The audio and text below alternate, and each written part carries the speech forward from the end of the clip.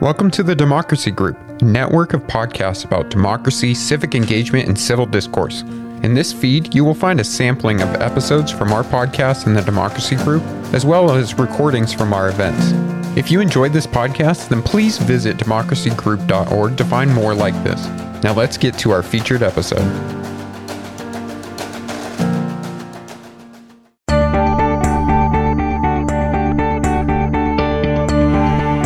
Welcome to the Bully Pulpit from the University of Southern California's Center for the Political Future.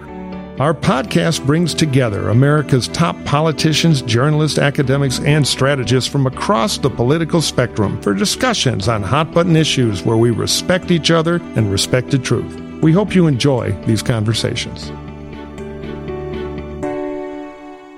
We live in a broken world, and our eyes and hearts are not only drawn to far-off places where tragedy strikes again and again, over and over, but here in Los Angeles, across California and the nation, it's all too obvious and painful to witness the scourge of anti-Semitism and other hatreds once again on the rise.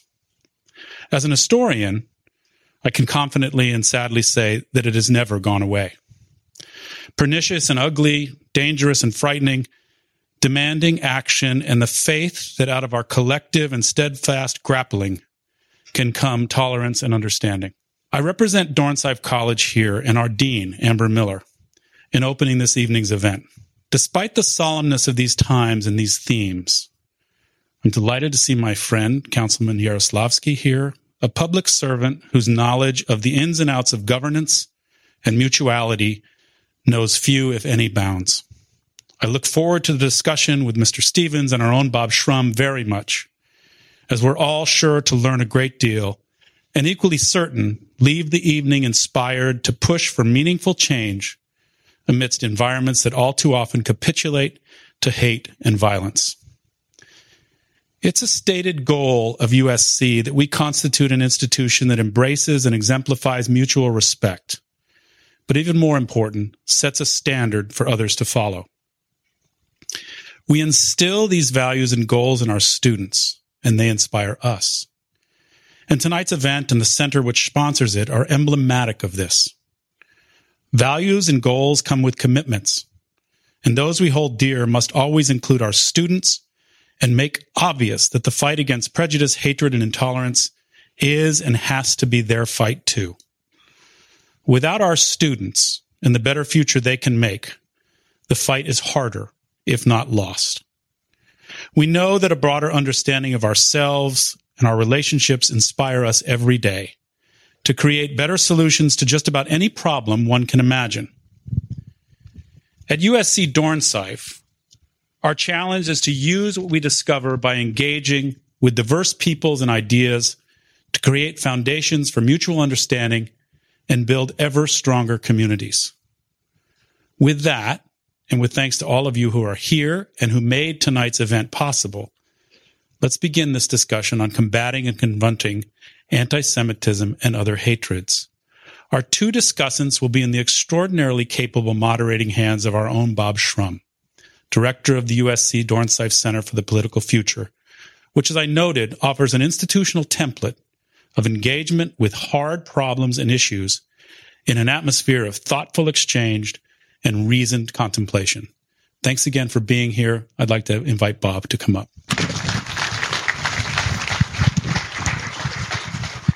Good evening, and whether you're with us in person or joining us remotely, let me welcome you to the first of a series of conversations about the rising power and prevalence of hate in our country and the world, especially the oldest form of hatred, anti-Semitism. I'd like to thank the Foundation to Combat Anti-Semitism for that powerful video presentation. And for those of you who are here with us tonight, you can pick up one of those blue pins at the back as you're leaving. I also want to pay special tribute to Aaron Neer and his wife Sadako, whose generosity has made this series possible. They share the center's guiding mission to model and advance civil discussions where we respect each other and respect the truth. And a heartfelt thanks to those who partnered with us on this event: the Shoah Foundation, USC Hillel, the Foundation to Combat Anti-Semitism, and the USC student organizations, Trojans for Israel, the USC Political Union, and the Political Student Assembly. When we planned this series, we did not know how fraught the moment would be after the terrorist attack on Israel and the war that's now underway. I asked everyone here to be civil, and I assure you that you will have the chance to be heard when we open up to questions for our final 20 or 25 minutes. Finally, I want to note that in this moment, hate seems to breed more hate. And I salute the Anti-Defamation League's recent statement about that. We are disgusted and horrified that a 6-year-old boy was murdered and his mother severely injured in Plainfield, Illinois, allegedly because they are Muslim. We express our condolences and categorically reject all anti-Muslim hate. Now let me turn to our terrific panel. First, I want to welcome back to campus Bret Stephens, columnist for the New York Times, a Pulitzer Prize winner for commentary, previously the deputy editorial page editor of the Wall Street Journal, and before that, editor-in-chief of the Jerusalem Post. In 2014, he wrote a provocative and brilliantly prescient book entitled America in Retreat, The New Isolationism and the Coming Global Disorder.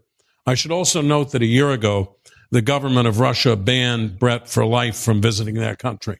Bret, it's a well-deserved honor. Thank you. I'm thrilled that one of UCLA's most distinguished alumni, Zev Yaroslavsky, has traveled across town to consort with the USC Trojans for an evening. Zev is a legend in Los Angeles, a member of the city council for almost 2 decades, and then for another 2 decades, a county supervisor representing over 2 million people, serving several times as chair of the county board of supervisors. He is now the director of the Los Angeles initiative at the UCLA Luskin School of Public Affairs. He's just written a fascinating book called Zev's Los Angeles about his own journey in the city and county he has done so much to shape. I should also note that early on as an activist, he was a leader in the movement to free Soviet Jewry, even taking a boat out into the harbor in L.A. to write on the side of a Soviet freighter, "Let my people go." And I will refer to that later. So we'll talk with each other for about 40 minutes and then turn to questions from the audience. Zev, let me begin with this. The brutal terrorist attack on Israel that slaughtered so many not only inspired an outpouring of solidarity and support for that country, but triggered demonstrations by groups like Democratic Socialists of America, in effect, or almost in effect, celebrating Hamas, along with comments from some members of Congress assailing Israel. By your standards, is that a manifestation of anti-Semitism? I guess you'd have to take it on a case-by-case basis. It depends who we're talking about. But I am a believer, and have been all my life, that anti-Zionism is a form of anti-Semitism. I know not everybody agrees with that, but Zionism in my day as a student was, to use the parlance of the 60s and 70s, was the national liberation movement of the Jewish people. And to understand that whole ideology and movement, you go back and you study the history of the Jewish people going back several hundred years. So I do believe when you challenge the underpinning of the Jewish state, which was created as a haven, among other things, as a haven for Jews who had no home at a time when even not just the Holocaust, but before the Holocaust, where Jews were, let's just say, we're living in a hostile work environment, that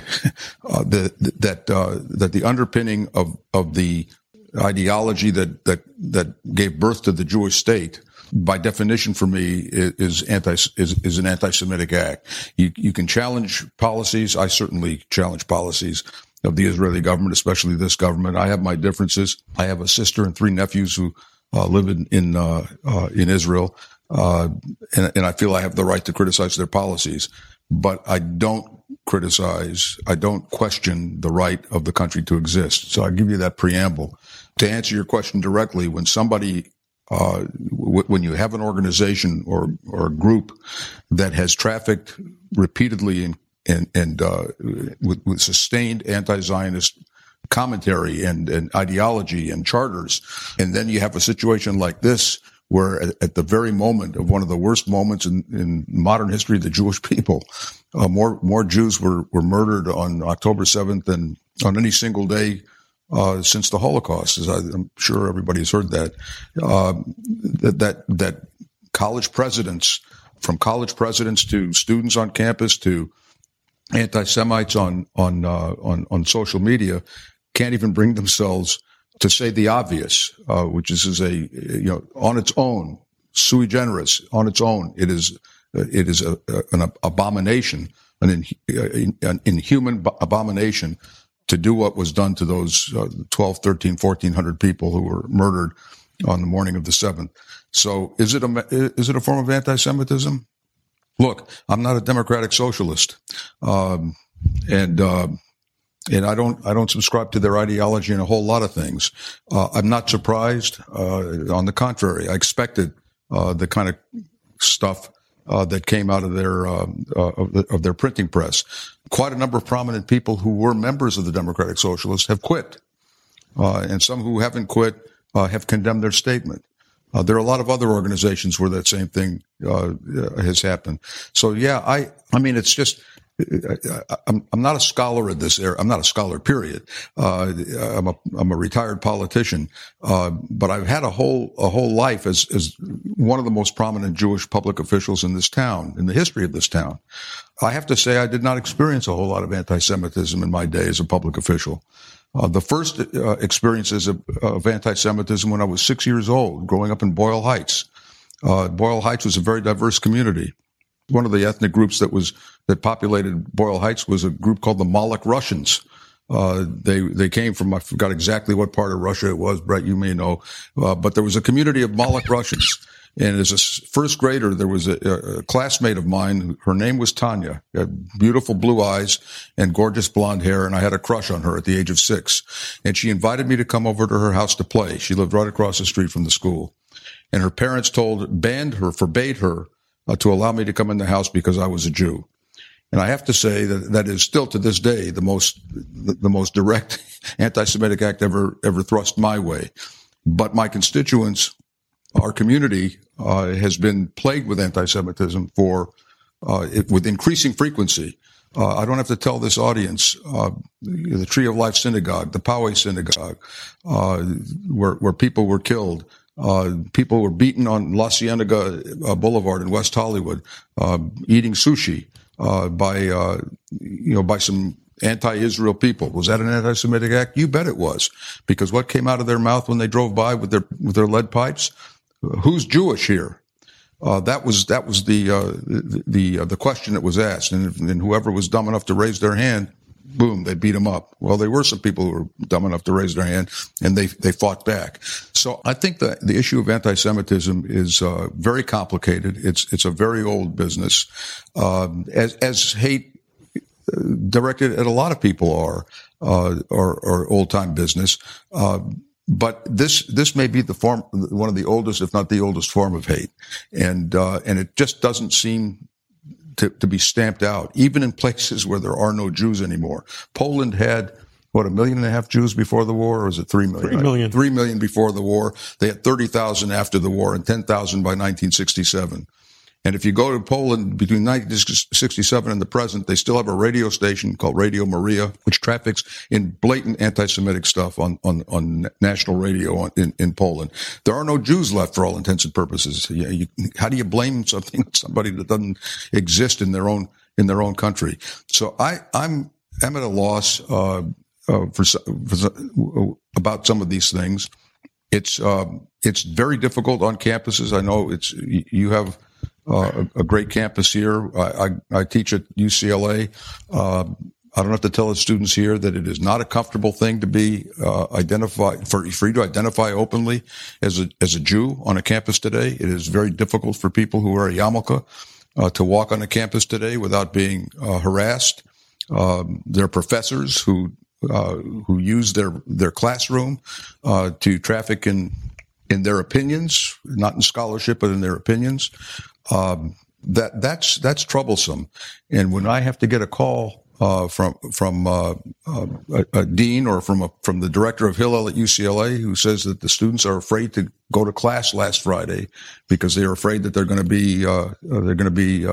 that their security was in jeopardy.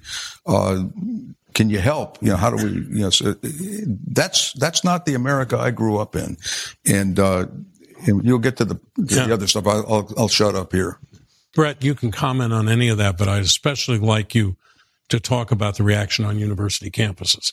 At Harvard, for example, its former president, Larry Summers, said he was sickened by the school's lack of response to a letter from 30 student groups blaming Israel for the Hamas attacks. The letter has since been removed, and the new Harvard president issued another statement calling out Hamas for what she called its abhorrent attack. But we've seen similar episodes on other campuses. What explains this, and how should universities react? How should they deal with the kind of problems Zev was talking about?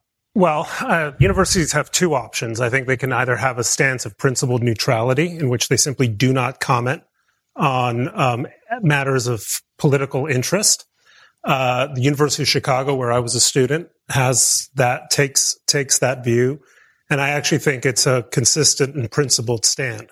But most universities in the last few years have commented abundantly on issues of social concern. After George Floyd's murder, a lot of commentary. You can see Ukrainian flags flying from administrative buildings, I think at Harvard as well.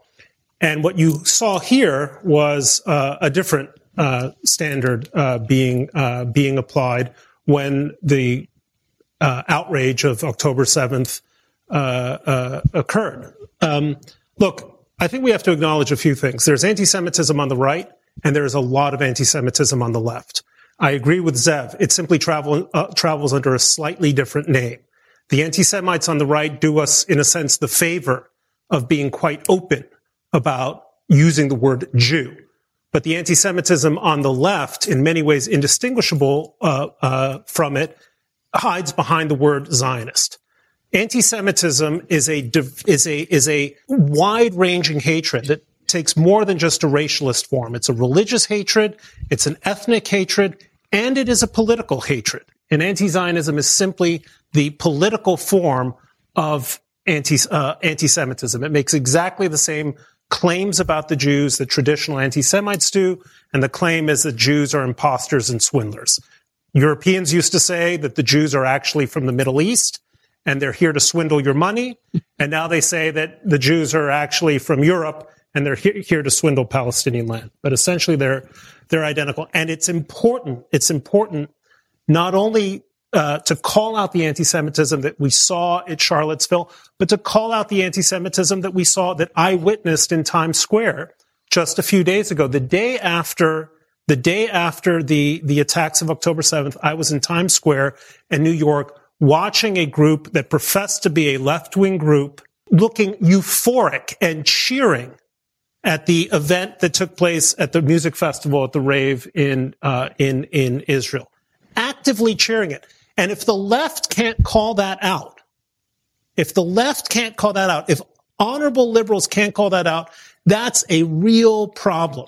That's a real problem, just as it is a real problem that on the right, so much of the right had a hard time calling out Charlottesville for what it is.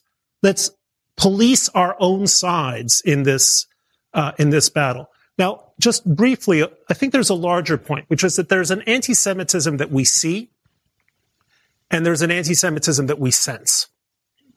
And the anti-Semitism that we sense is the proverbial iceberg that's under the water. It hasn't quite manifested itself. It's not captured by statistics that the ADL puts out. But the anti-Semitism that we sense, I think, travels often under ideas and concepts that may not be overtly anti-Semitic, but are what I call adjacent to anti-Semitism. And in some ways, they're that much more dangerous because people engage in modes of thinking that they don't think lead to anti-Semitism, but they do. And in this day and age, one of those modes of thinking that worries me the most is conspiracy theories. Because what is anti-Semitism? It is a conspiracy theory about the Jews.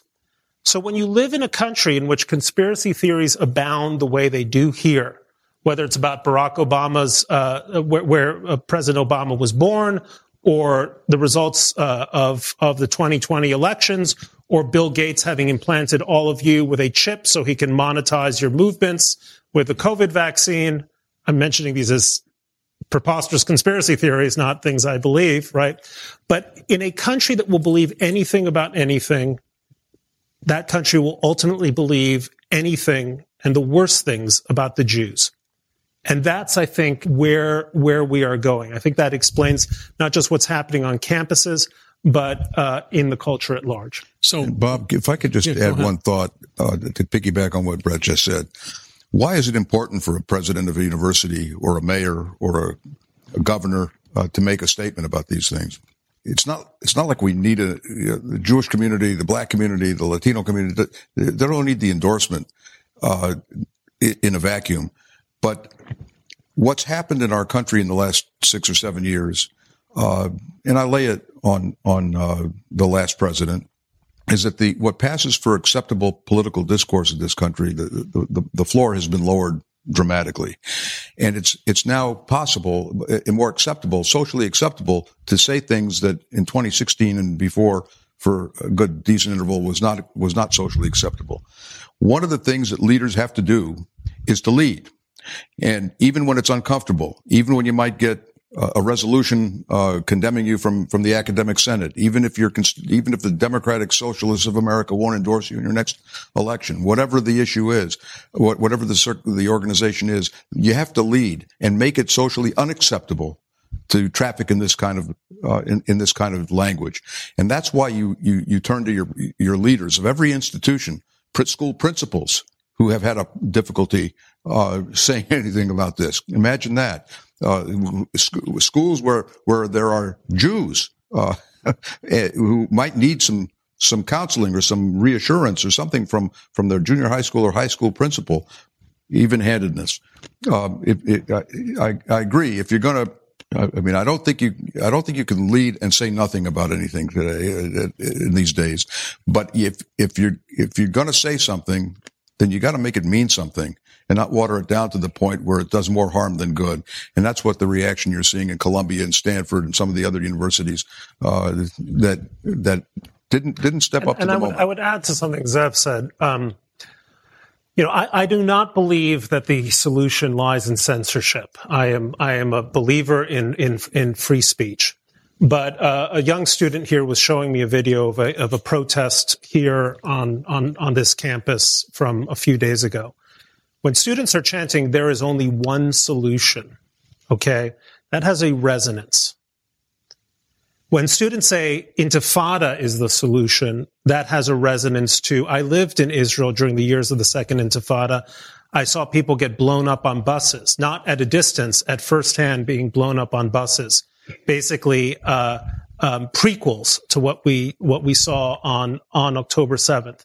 So there is responsibility among the adults at this institution and so many other institutions where that is happening to explain to students what those terms mean. What does intifada mean, or what did it mean in 2002, 2003, as innocent people were being blown up in cafes and buses? And what does it mean to say there is only one solution? Because the word solution, when it's applied to Jews, has frightening echoes. And so, to those of you who are faculty in this room, use that, as President Obama used to say, as a teaching opportunity. Because I don't think students really know what intifada is. They might not necessarily know what the term one solution suggests. Use that as your chance not to censor, but to teach. But you mentioned earlier the University of Chicago and its position of neutrality. Yeah. What does it do about something like the boycott, disinvestment movement, some of whose adherents say they just want to pressure Israel to change, but others who say that Israel has no right to exist at all? So look, you can read the Calvin report from back in '68. The university does not enter into, make political statements. They do not endorse resolutions of any kind. That often has led to difficulties for the university. In the 1950s, during an anti-communist era, the university was willing to host the president of the Communist Party USA. I forgot who it was at the time. It caused a huge controversy. And at the same time, in the 1980s, they didn't, again, on a principled basis, sign up to the anti-apartheid efforts. That wasn't to say that presidents and administrators and faculty members didn't have strong feelings. It just wasn't, as Chicago saw it, its role institutionally. That's, I think, an honorable model.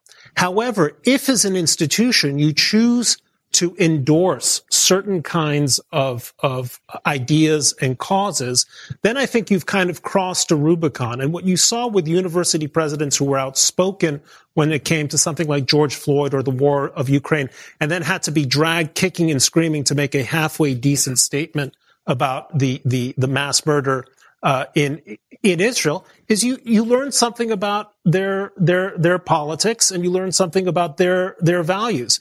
And if I were on the board, a trustee either at Harvard or Penn, I would be thinking very hard about who I choose to represent the university as a president or an administrator. You have any reaction to that? No. You think it's a perfectly principled position to say we are never going to take a stand on these issues? It wouldn't be my choice, okay? But let me. I'll ask you a different kind of question. Is it better to have somebody say absolutely nothing or say something that actually does more harm than good? I'd prefer the Chicago approach to something that is profoundly insulting and hurtful at a time when a community, whatever the community is, forget about the October 7th. Of any, George Floyd is a perfect example. I don't know what happened here. I'm sure it was not any different than it was at UCLA. The whole campus community, from top to bottom, embraced the African American community, not just making statements about what had happened, but embraced the community that was hurt and was hurting in a very profound way. At the Luskin School, we had a town hall meeting with our students on Zoom, because of the COVID was ravaging us at the time. So I think you've got to, you can't be tone deaf about what's going on in your own organization. And I think there's a bit of fear. I get it. There's a bit of, if I say this, then I'm going to get pushed by the other side to say something else. Well, when the Israelis do something, and they've done some things, nothing like this, but when they've done things that have resulted in the deaths of people, even people in our community, myself included, have spoken out on it. You got to be consistent. But on October 7th and October 8th and October 9th, there was no other hand. There's that great scene in Fiddler on the Roof when Tevye's youngest daughter is going to marry a non-Jew, and Tevye is struggling. He's talking to God, and he says, on the one hand, she's my daughter. On the other hand, she's abandoning her religion. But on the other hand, she's been the light of my life. On the other hand, and then at one point he says, there is no other hand. And at some point, there is no other hand. And in between, in the first week of this catastrophe, there was no other hand. What's the debate? For God's sake, what's the debate? Talk about echoes. The scene, I don't want to spend the whole time talking about what happened then, but it was, there's something wrong when leaders will not, seize the moment and understand. Maybe they need a little political training, right? So I'm going to come off campus for a minute and go back to something Zev said and ask your reaction, and then ask you about something you said. What do you say to those who suggest or imply, and you spent a lot of time in Israel, obviously, that it's somehow anti-Semitic to disagree with an Israeli government? Just read the Israeli press. I mean, 2 Jews, 3 opinions, that's false. It's 2 Jews, 300 opinions. This is a country that is constantly criticizing its leaders, aspects of its policy, thinking deeply about the dilemmas it faces. And I think one of the consistently vacuous dodges that I often hear from people who call themselves anti-Zionists is to say, well, there's nothing wrong with criticizing the Israeli government. Of course not. Of course there's nothing wrong with either Israelis criticizing their government or us criticizing their government. That's the essence of what a democracy and a liberal society has to be.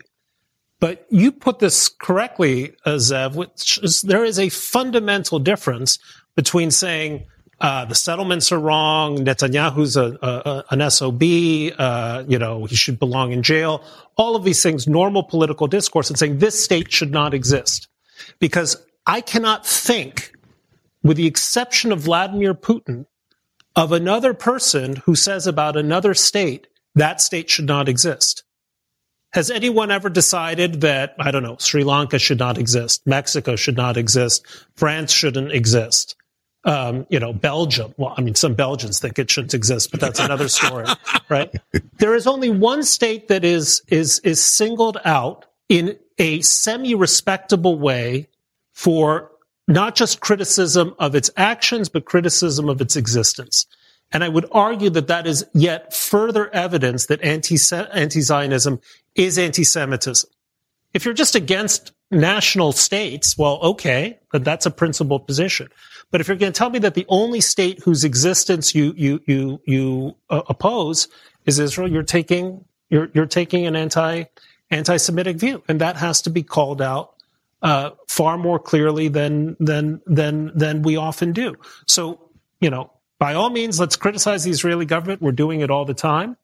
But let's draw some sharp distinctions between what is legitimate and illegitimate criticism. You have anything on that?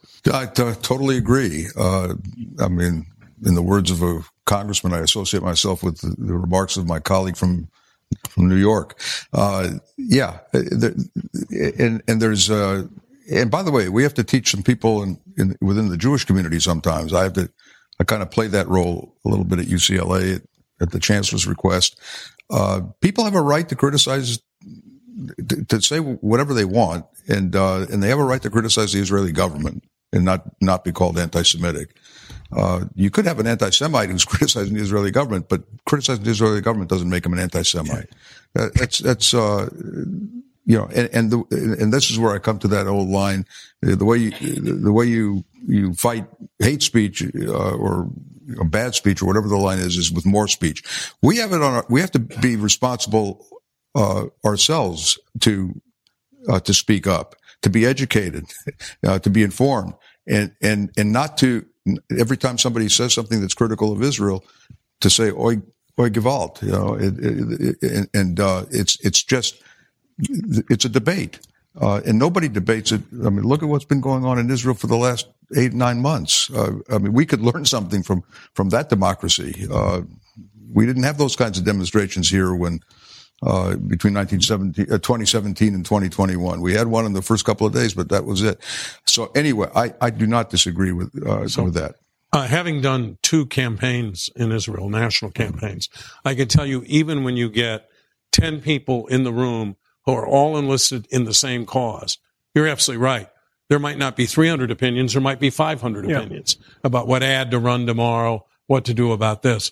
And it is a society, having spent a lot of time there, where you look at the papers every day, or the translations of the papers in my case, and there's a lot of criticism directed at every side of the political spectrum.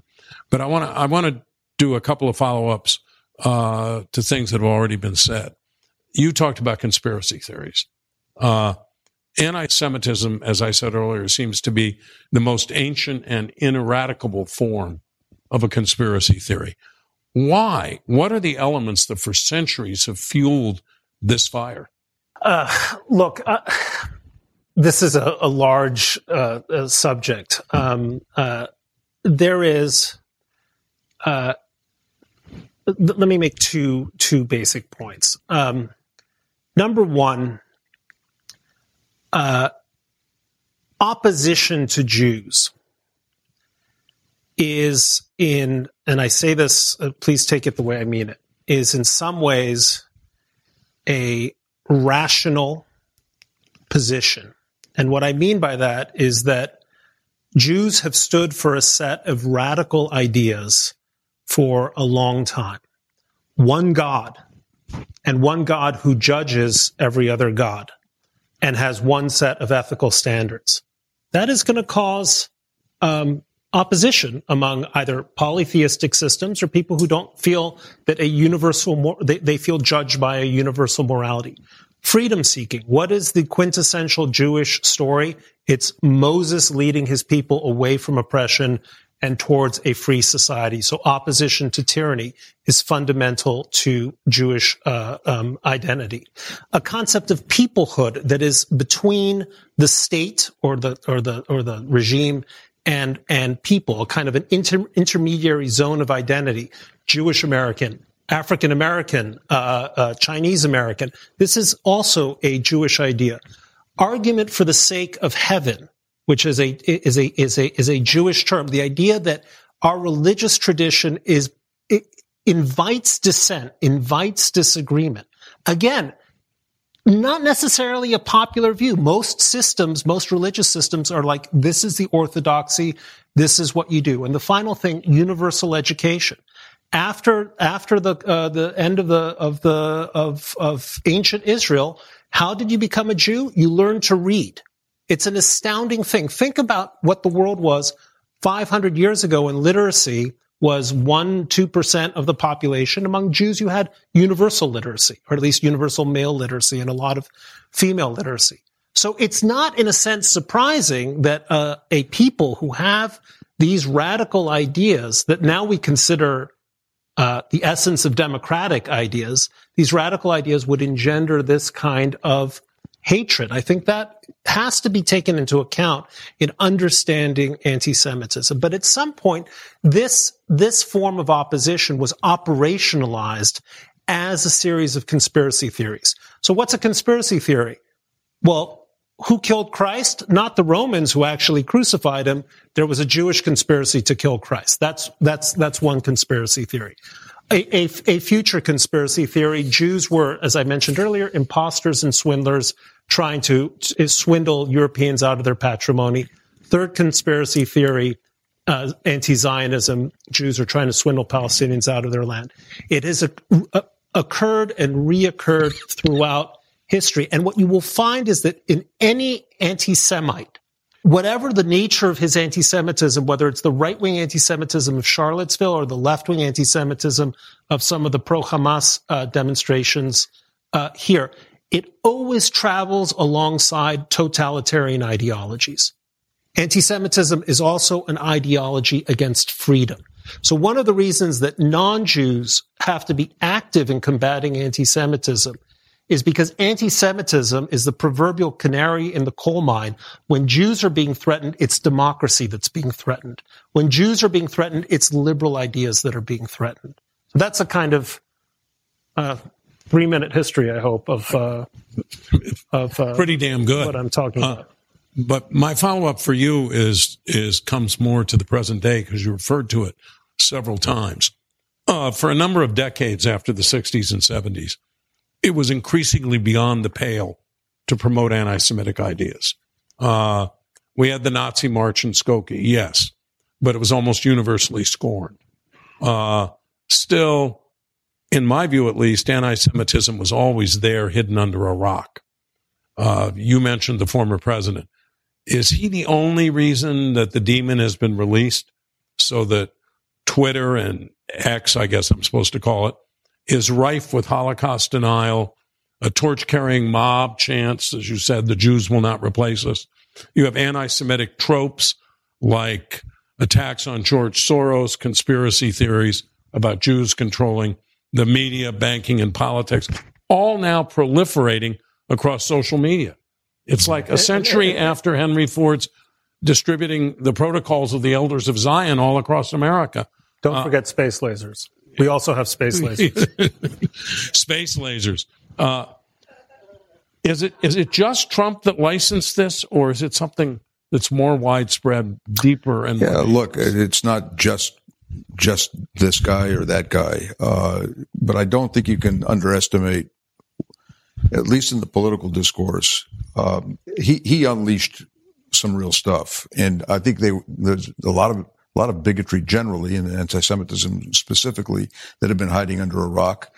And one of the things that, as I alluded to before, is it was not socially acceptable for most people who had that kind of bigotry in their heart to articulate it openly. It was not acceptable. It was the kind of thing that wasn't acceptable.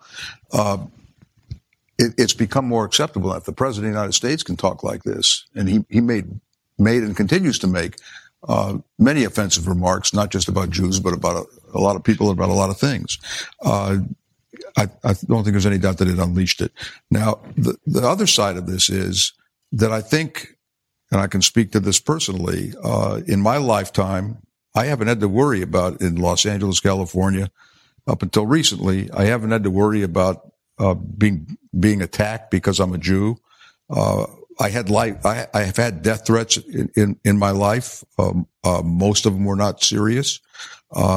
Probably a dozen of them in my lifetime. One, the most serious one, oddly enough, was when I was teaching at UCLA, and it came as a result of something I said on Channel 9, which had nothing to do with Jews. It had to do with law enforcement or something. And this guy sent a threatening letter, and it was a total investigation about it. So, but the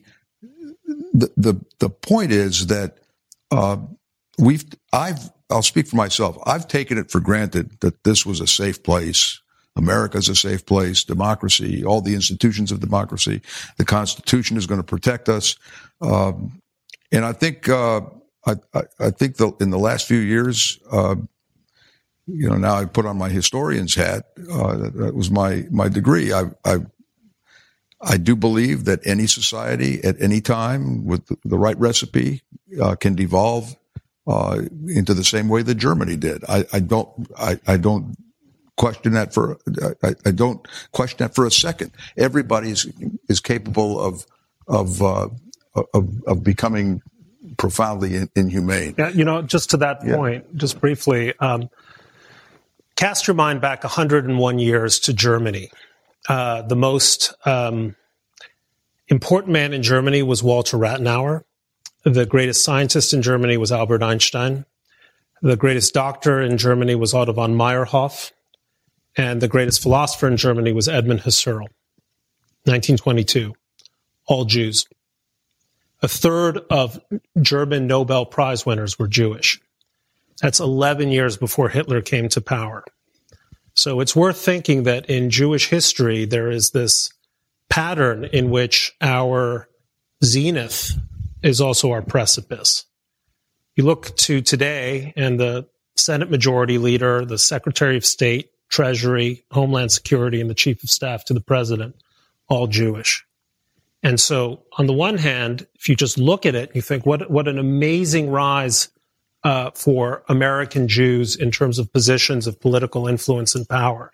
But it's worth keeping that historical echo in mind, that we've seen this before, not just in Germany, Russia, Spain, other societies where Jews have had good runs that ended in tragedy. This is do why, you think it's... if I can just, one last comment on this, Bob. This is why political leaders, religious leaders, academic leaders, corporate leaders need to speak out and speak out loudly when these things start to raise their ugly head. Right. I just want to ask Brett, do you think it's fair to say that it was President Trump that triggered this? Or are there other underlying forces? No, this has been going on for a long time. I think he was more symptom than cause. Symptoms can then accelerate and worsen a problem. In some ways, this began in 1975 with the Zionism is racism resolution and a certain strain on the left that then took up the banner of being militantly anti-Israel, not just opposed to Israeli policies, but opposed to Israel's existence. Then it came back roaring on the right, and in that sense, I think Trump was a real accelerant. In that, and you just put it so well, Zev. He just lowered the floor. What used to be impermissible suddenly became permissible. The dog whistles of anti-Semitism that used to be called out no longer got called out. In fact, they were celebrated by members of Congress, and the most extreme and radical and fringe elements of the Republican Party became the center of the Republican Party. So when a historian tells the story of 21st century anti-Semitism, I think the Trump years will be a large chapter in it, but they won't be the whole book. Yeah, I would call him a catalyst as much as an accelerant and a catalyst. He catalyzed this whole thing.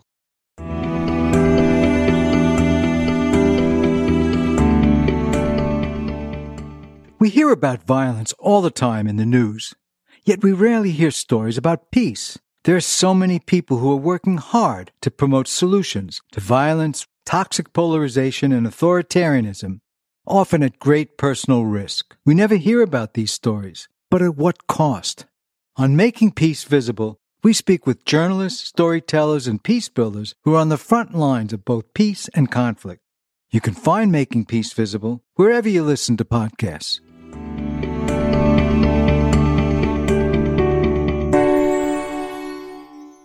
What can we do? You say speak out, but don't we have to do more than that to contain the new outbreaks of anti-Semitism abroad and here in America, where I was stunned to discover that Jews, who account for just 2.4% of the population, in 2022 were victims of 55% of the hate crimes in this country? Is it just a question of us standing up? No, it's not just about speaking out. It's about the curricula in our schools. I mean, that's been a big debate in California in the last couple of years. You know, I don't want to get into the details because I really don't know all the details. I've kind of followed it, from a 30,000-foot view. But how you teach things, whether you teach things. When you talk about the Israel-Palestine situation, also talk about, if you're going to talk about that, talk about Jewish history. If you're going to have in a public school, I'm not sure how much you can teach. But one of the things is ignorance. There's a lot of ignorance in our society. I remember when I was a student at UCLA, there was a young woman who was one of my colleagues in the class. She came from Oyster Bay, New York. And I won't mention her name, but I remember her name because this story is seared in my psyche. And she was looking at really close looking at my head. And I said, "What are you doing?" And she says, "Well, I was just looking to see if there's any evidence of horns coming out of your head, because I was raised believing that Jews had horns." This is not a joke. This was a serious young woman who came from that part of Long Island. And, so I call, I don't know if this is an appropriate term, there are really virulent anti-Semites and there are cultural anti-Semites, people who have been raised and don't know any better. Walter Alston couldn't stand Sandy Koufax. Walter Alston was the manager of the Dodgers. I know there are young people here. He kind of needed him. Yeah. When Koufax refused to pitch on Yom Kippur in the 1965 World Series, he pitched Drysdale instead. And Drysdale gave up 6 runs or something in the first inning. And when Walt Alston came out to the mound to take him out, he says, "I bet you wish I was Jewish." He was a cultural, that's how he was raised in rural Ohio. And who knows where it came from? He wasn't born with it. I don't believe that people are born with prejudice or hate, but it's in the community. So education, and let's leave the Middle East out of it for a second, but just in a city, in a state as diverse as California, it's important for all of us to understand who the people are who live next door or live in our community and make up our community. First of all, it's fascinating. It's interesting. I've always found that remarkably, we have 150 languages, more than that spoken in Los Angeles. We have people from at least 100 different countries, maybe more, who live in Los Angeles.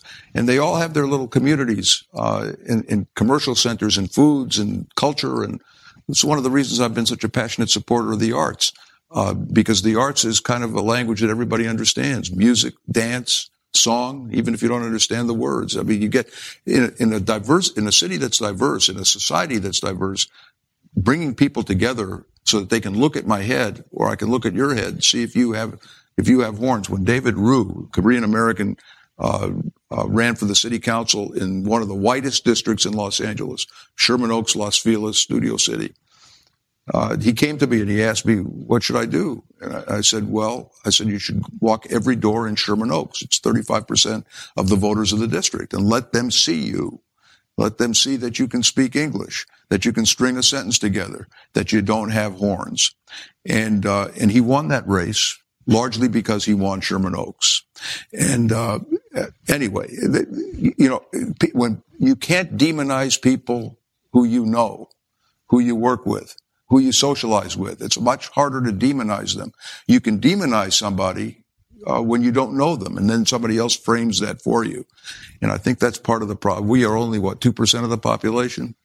They're 2.4%. 2.4% of the population. There are a lot of places in America they've never seen a Jew or not knowingly seen a Jew. Brad, I'm going to give you the last word, then turn to the audience. Look, I think ultimately anti-Semitism is less a problem for the Jews as it is for non-Jews. I urge non-Jews to educate themselves, but I think we're not going to deal with this well unless we inculcate in every young Jew a sense of pride in being Jewish. And I think the Jewish American community could actually take lessons from the African American community and other communities about what it means to feel a deep sense of pride in who we are, our traditions, what we've contributed to this and so many other societies.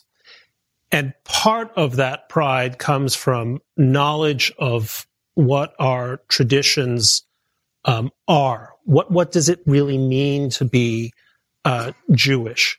I don't think a lot of young Jews who I meet, I don't know how many of the younger students here are Jewish, don't really know all that much about it.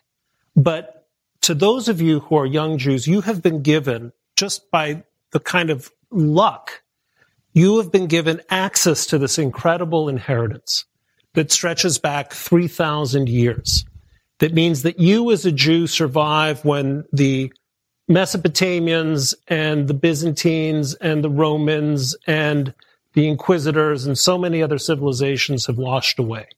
And the reason I think that Judaism and Jewishness has survived is because we do have a set of distinctive and remarkable values that are worth preserving, honoring, understanding, and passing on.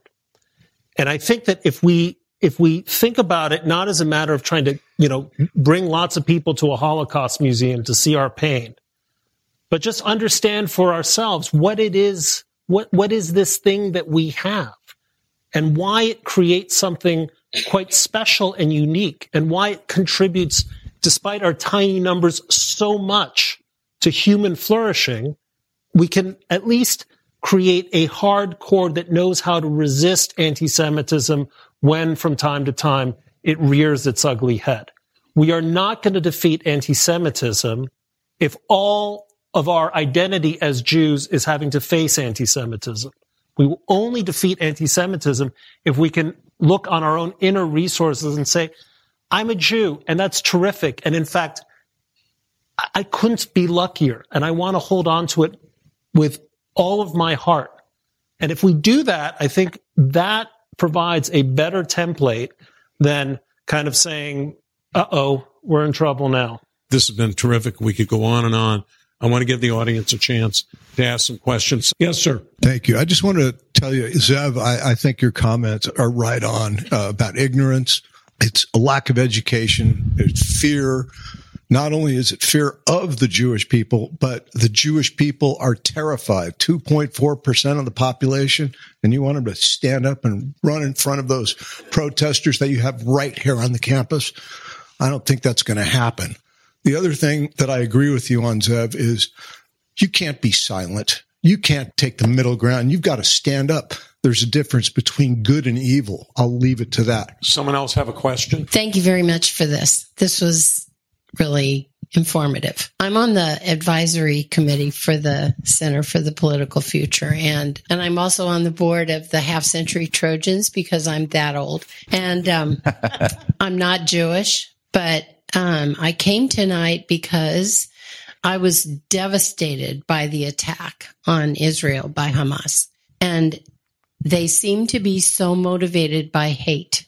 And so my question for you is, do you know of any strategies or programs anywhere in the world that are actually addressing hate and informing people and getting the hate to dissipate?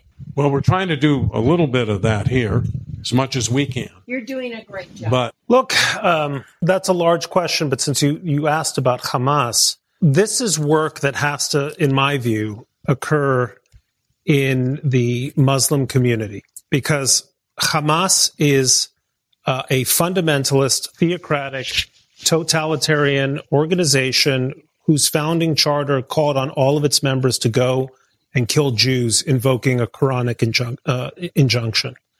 And I don't think my columns in the New York Times are going to persuade anyone in Gaza or the West Bank that that's a bad road.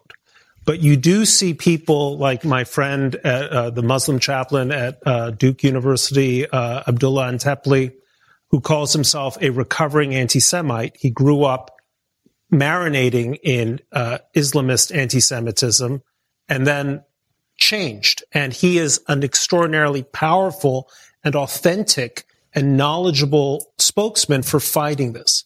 You see in moderate and modernizing Arab regimes like the Emirates, Oman, other places, Muslim leaders who are turning the page on this kind of radical fundamentalist extremism, not only because it's hateful, but because it's a dead end for Muslim societies. Nobody wants to end up as the Taliban or ISIS or other groups. And by the way, it's a dead end for the Palestinians too, because no Palestinian state is going to come into existence if there's a whisper of a chance that Hamas could rule over it. It would be insane for an Israeli leader to allow that to happen, and it would be devastating for Palestinians. But finally, I think there's a role here also on campus. You know, you hear chants of people saying free Palestine. Great. How about freedom for Palestinians? Because free Palestine under Hamas means no women's rights, no LGBTQ rights, no democracy, the entire society given over to militancy and building rockets instead of schools, and tunnels instead of hospital clinics. So it behooves people on university campuses to say the term free Palestine at the moment is a misnomer unless you turn what Hamas is trying to make Palestinian identity into something fundamentally different. There is no reason a Palestinian state can't be a force for good in the world as a sovereign entity, right? But at the moment, under these characters, it's devastating not only to Israelis, it's devastating to honorable and honest and good Palestinian aspirations to live in a genuinely free society where people can express themselves beyond simply the matter of an identity defined by theocrats. The UCLA, under the leadership of Professor David Myers, who happens to be the Jewish history professor at UCLA, is putting together either a center or an institute. I never understood. I understand the difference, but I don't know which was which. But they're creating a center on hate and researching hate of all types.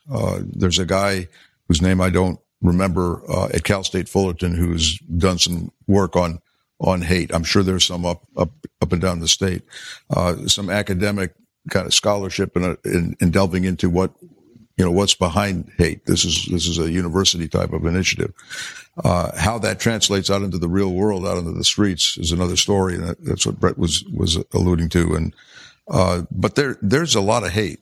And by the way, most people, I think I'm obligated to say this because we've only been talking about the bad side of the equation. Most people are not hateful. It's been my experience. Most people are not hateful. I don't even think most people have. I don't think most people are anti-Semites. I do believe that I have an old axiom that I learned by doing in politics. If you treat people with respect, they will reciprocate. If you treat people with contempt, they'll reciprocate that way too. And I think mutual respect and mutual understanding, which has to start with ourselves, reaching out to people who don't look like us, who aren't of our religion or our background or our national origin, whatever. That's kind of an important ingredient to all of this. But we've had hate for as long as human beings have been on Earth. As long as there's been anybody, any human being on Earth. And I think it would be very naive to think that we're going to eradicate it. But we can deal with it. We can manage it. We can by our actions try to prevent it from spinning out of control. I'm very concerned right now that the whole damn world is spinning out of control. And I think that view is shared by a lot of people. And I think that's part of why we've seen an increase in hate generally. I mean, COVID, think about what's happened in this country. I don't want to repeat the Trump thing, but Trump was a destabilizing force politically. COVID, the rules of the game, the assumptions that we have made about our lives have kind of been turned upside down. I do a survey every year at UCLA, a countywide survey, and it is very transparently clear, which is a redundancy. You need to be careful on a campus not to be redundant, that there is a high level of anxiety among people, especially younger people between the ages of 18 and 39. They are not happy campers. And, I leave that to you to. So we have time for two more quick questions. Thank you. I'm an alum. My husband's an alum. My daughter's an alum. I've got a lot of alums. When my daughter was here during one of the wars, there was a tremendous uptick in anti-Semitism. My other daughter was at UC Berkeley. She suffered the same fate. My question is, when George Floyd was grotesquely murdered by a rogue, evil, dumb cop, everyone spoke out. They jumped to speak, to show compassion and to show support. What would happen if that had happened and on all these campuses there were white supremacists, white nationalists marching for police brutality and for killing black people? What would happen? There would be an outrage, a complete, explosion. And yet it's allowed to scream and march one campus to another, all over. From river to the sea, Palestine will be free. That's asking for genocide of the Jewish people. The same for intifada. The solution is the final solution. So why is this tolerated on this campus, at UC Berkeley, at Hamas Harvard? Why is this being tolerated? I think you've answered your own question. And I think it actually goes to in a profound way, goes to the heart of the problem, which is that Jews who have, I think, historically shown so much solidarity with the pain of other minoritized people have not had the benefit of reciprocity. On the contrary, I think it's worth asking and demanding that our community be embraced in the same way, because we haven't been. I mean, all those statements from the president of Harvard and so on, they had to be basically pulled out with a pair of pliers only when well-to-do trustees and former presidents made, publicly humiliated them. I suspect, just listening to you, that you are voicing something I've been hearing almost every day since October 7th. I feel it myself.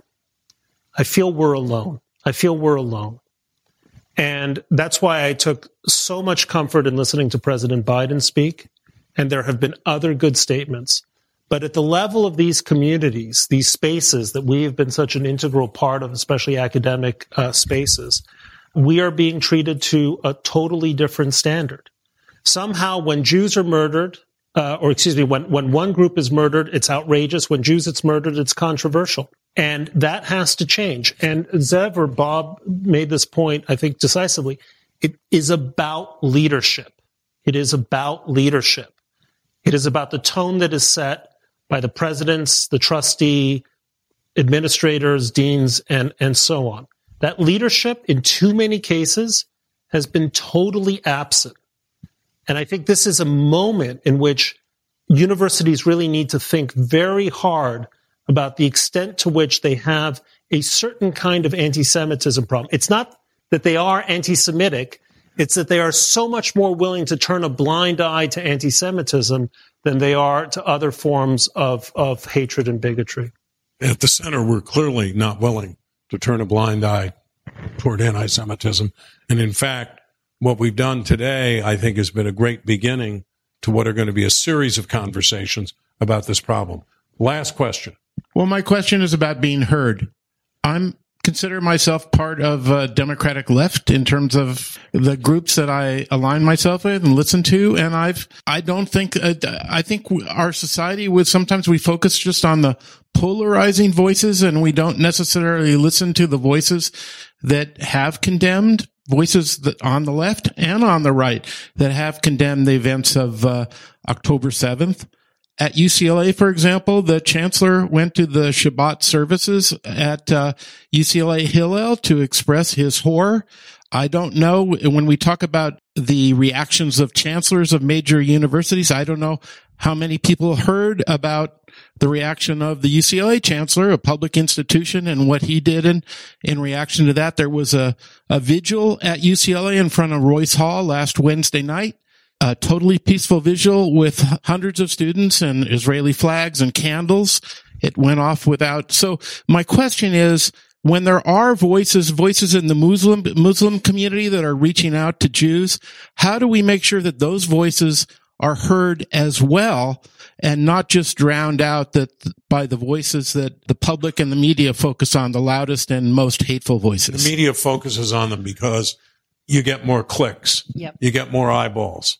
There's a kind of, and maybe Brad will correct me because he's in the media, but I think there is a tendency to gravitate toward the negative and the sensational. And I take your point, but only up to a point. For all the voices that we heard that were supportive, I think it's simply undeniable. And this lady here, I think, made the point well. I mean, at a vigil for the victims of the greatest killing of Jews in 78 years, they were heckled by pro-Palestinian protesters.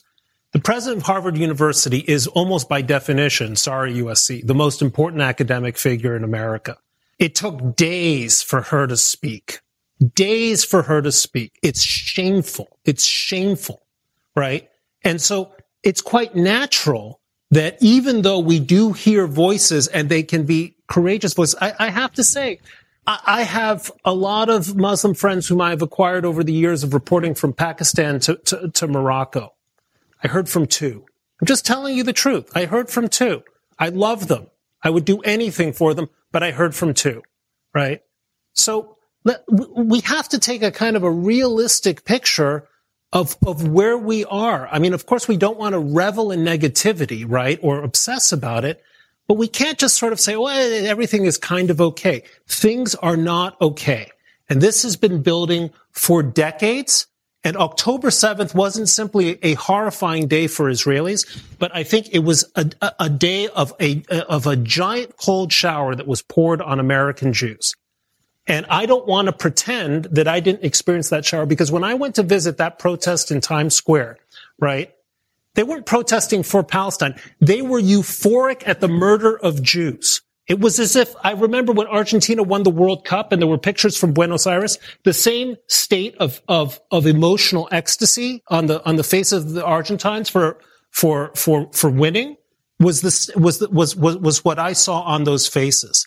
And we have lived through this movie before. We know how it ends. And so I'm going to do my best to call out what I saw. And it was in New York. It was on college campuses. In Sydney, they were chanting, "Gas the Jews." So the Jewish people, to the extent that we have survived, it's because we have had a extrasensory sense of bad things coming our way. In 1933, my grandmother and great-grandmother were living in Berlin. There was an election. You know what my great-grandmother did? She got out. Unfortunately, she went to Italy, so my mother was born in hiding. But what has kept the Jews alive through the ages is a sense of danger. And we have to activate that sense of danger now while we can, while we have resources, while we have allies, while we have a voice. Because as I said, 1922, Albert Einstein, the greatest German, 1933, Hitler elected as chancellor. The distance in time and space can be terrifyingly short. We have almost no time. I'll give me 30 seconds. You got it. And I really don't only want to do that because the eloquence of Brett, last comment, but about how long it took for people to speak up. And I say this objectively with no rancor. Do you realize that this morning, October 19th, was the first time the Los Angeles Times editorialized on this issue, on the Gaza issue? Not one editorial. They had a lot of op-eds, but they chose not to editorialize until this morning. So it wasn't a bad editorial this morning, but what took them so long? As I said, what an extraordinary first discussion we've had in what I hope will be a series that contributes to dealing with some of the problems you were talking about. I want to thank Brett and Zeb. Thank everyone in our audience. This event will be available on our YouTube channel and our Bully Pulpit podcast. And join us on Zoom on October 24th for our next program with the Honorable Pete Buttigieg. And to all of you, have a great rest of the week. Thank you.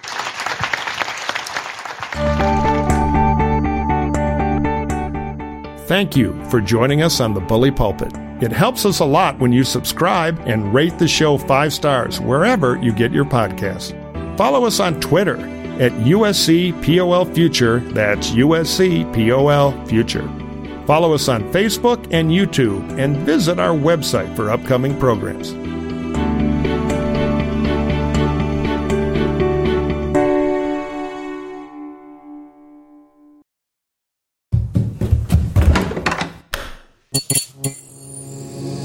This podcast is part of the Democracy Group.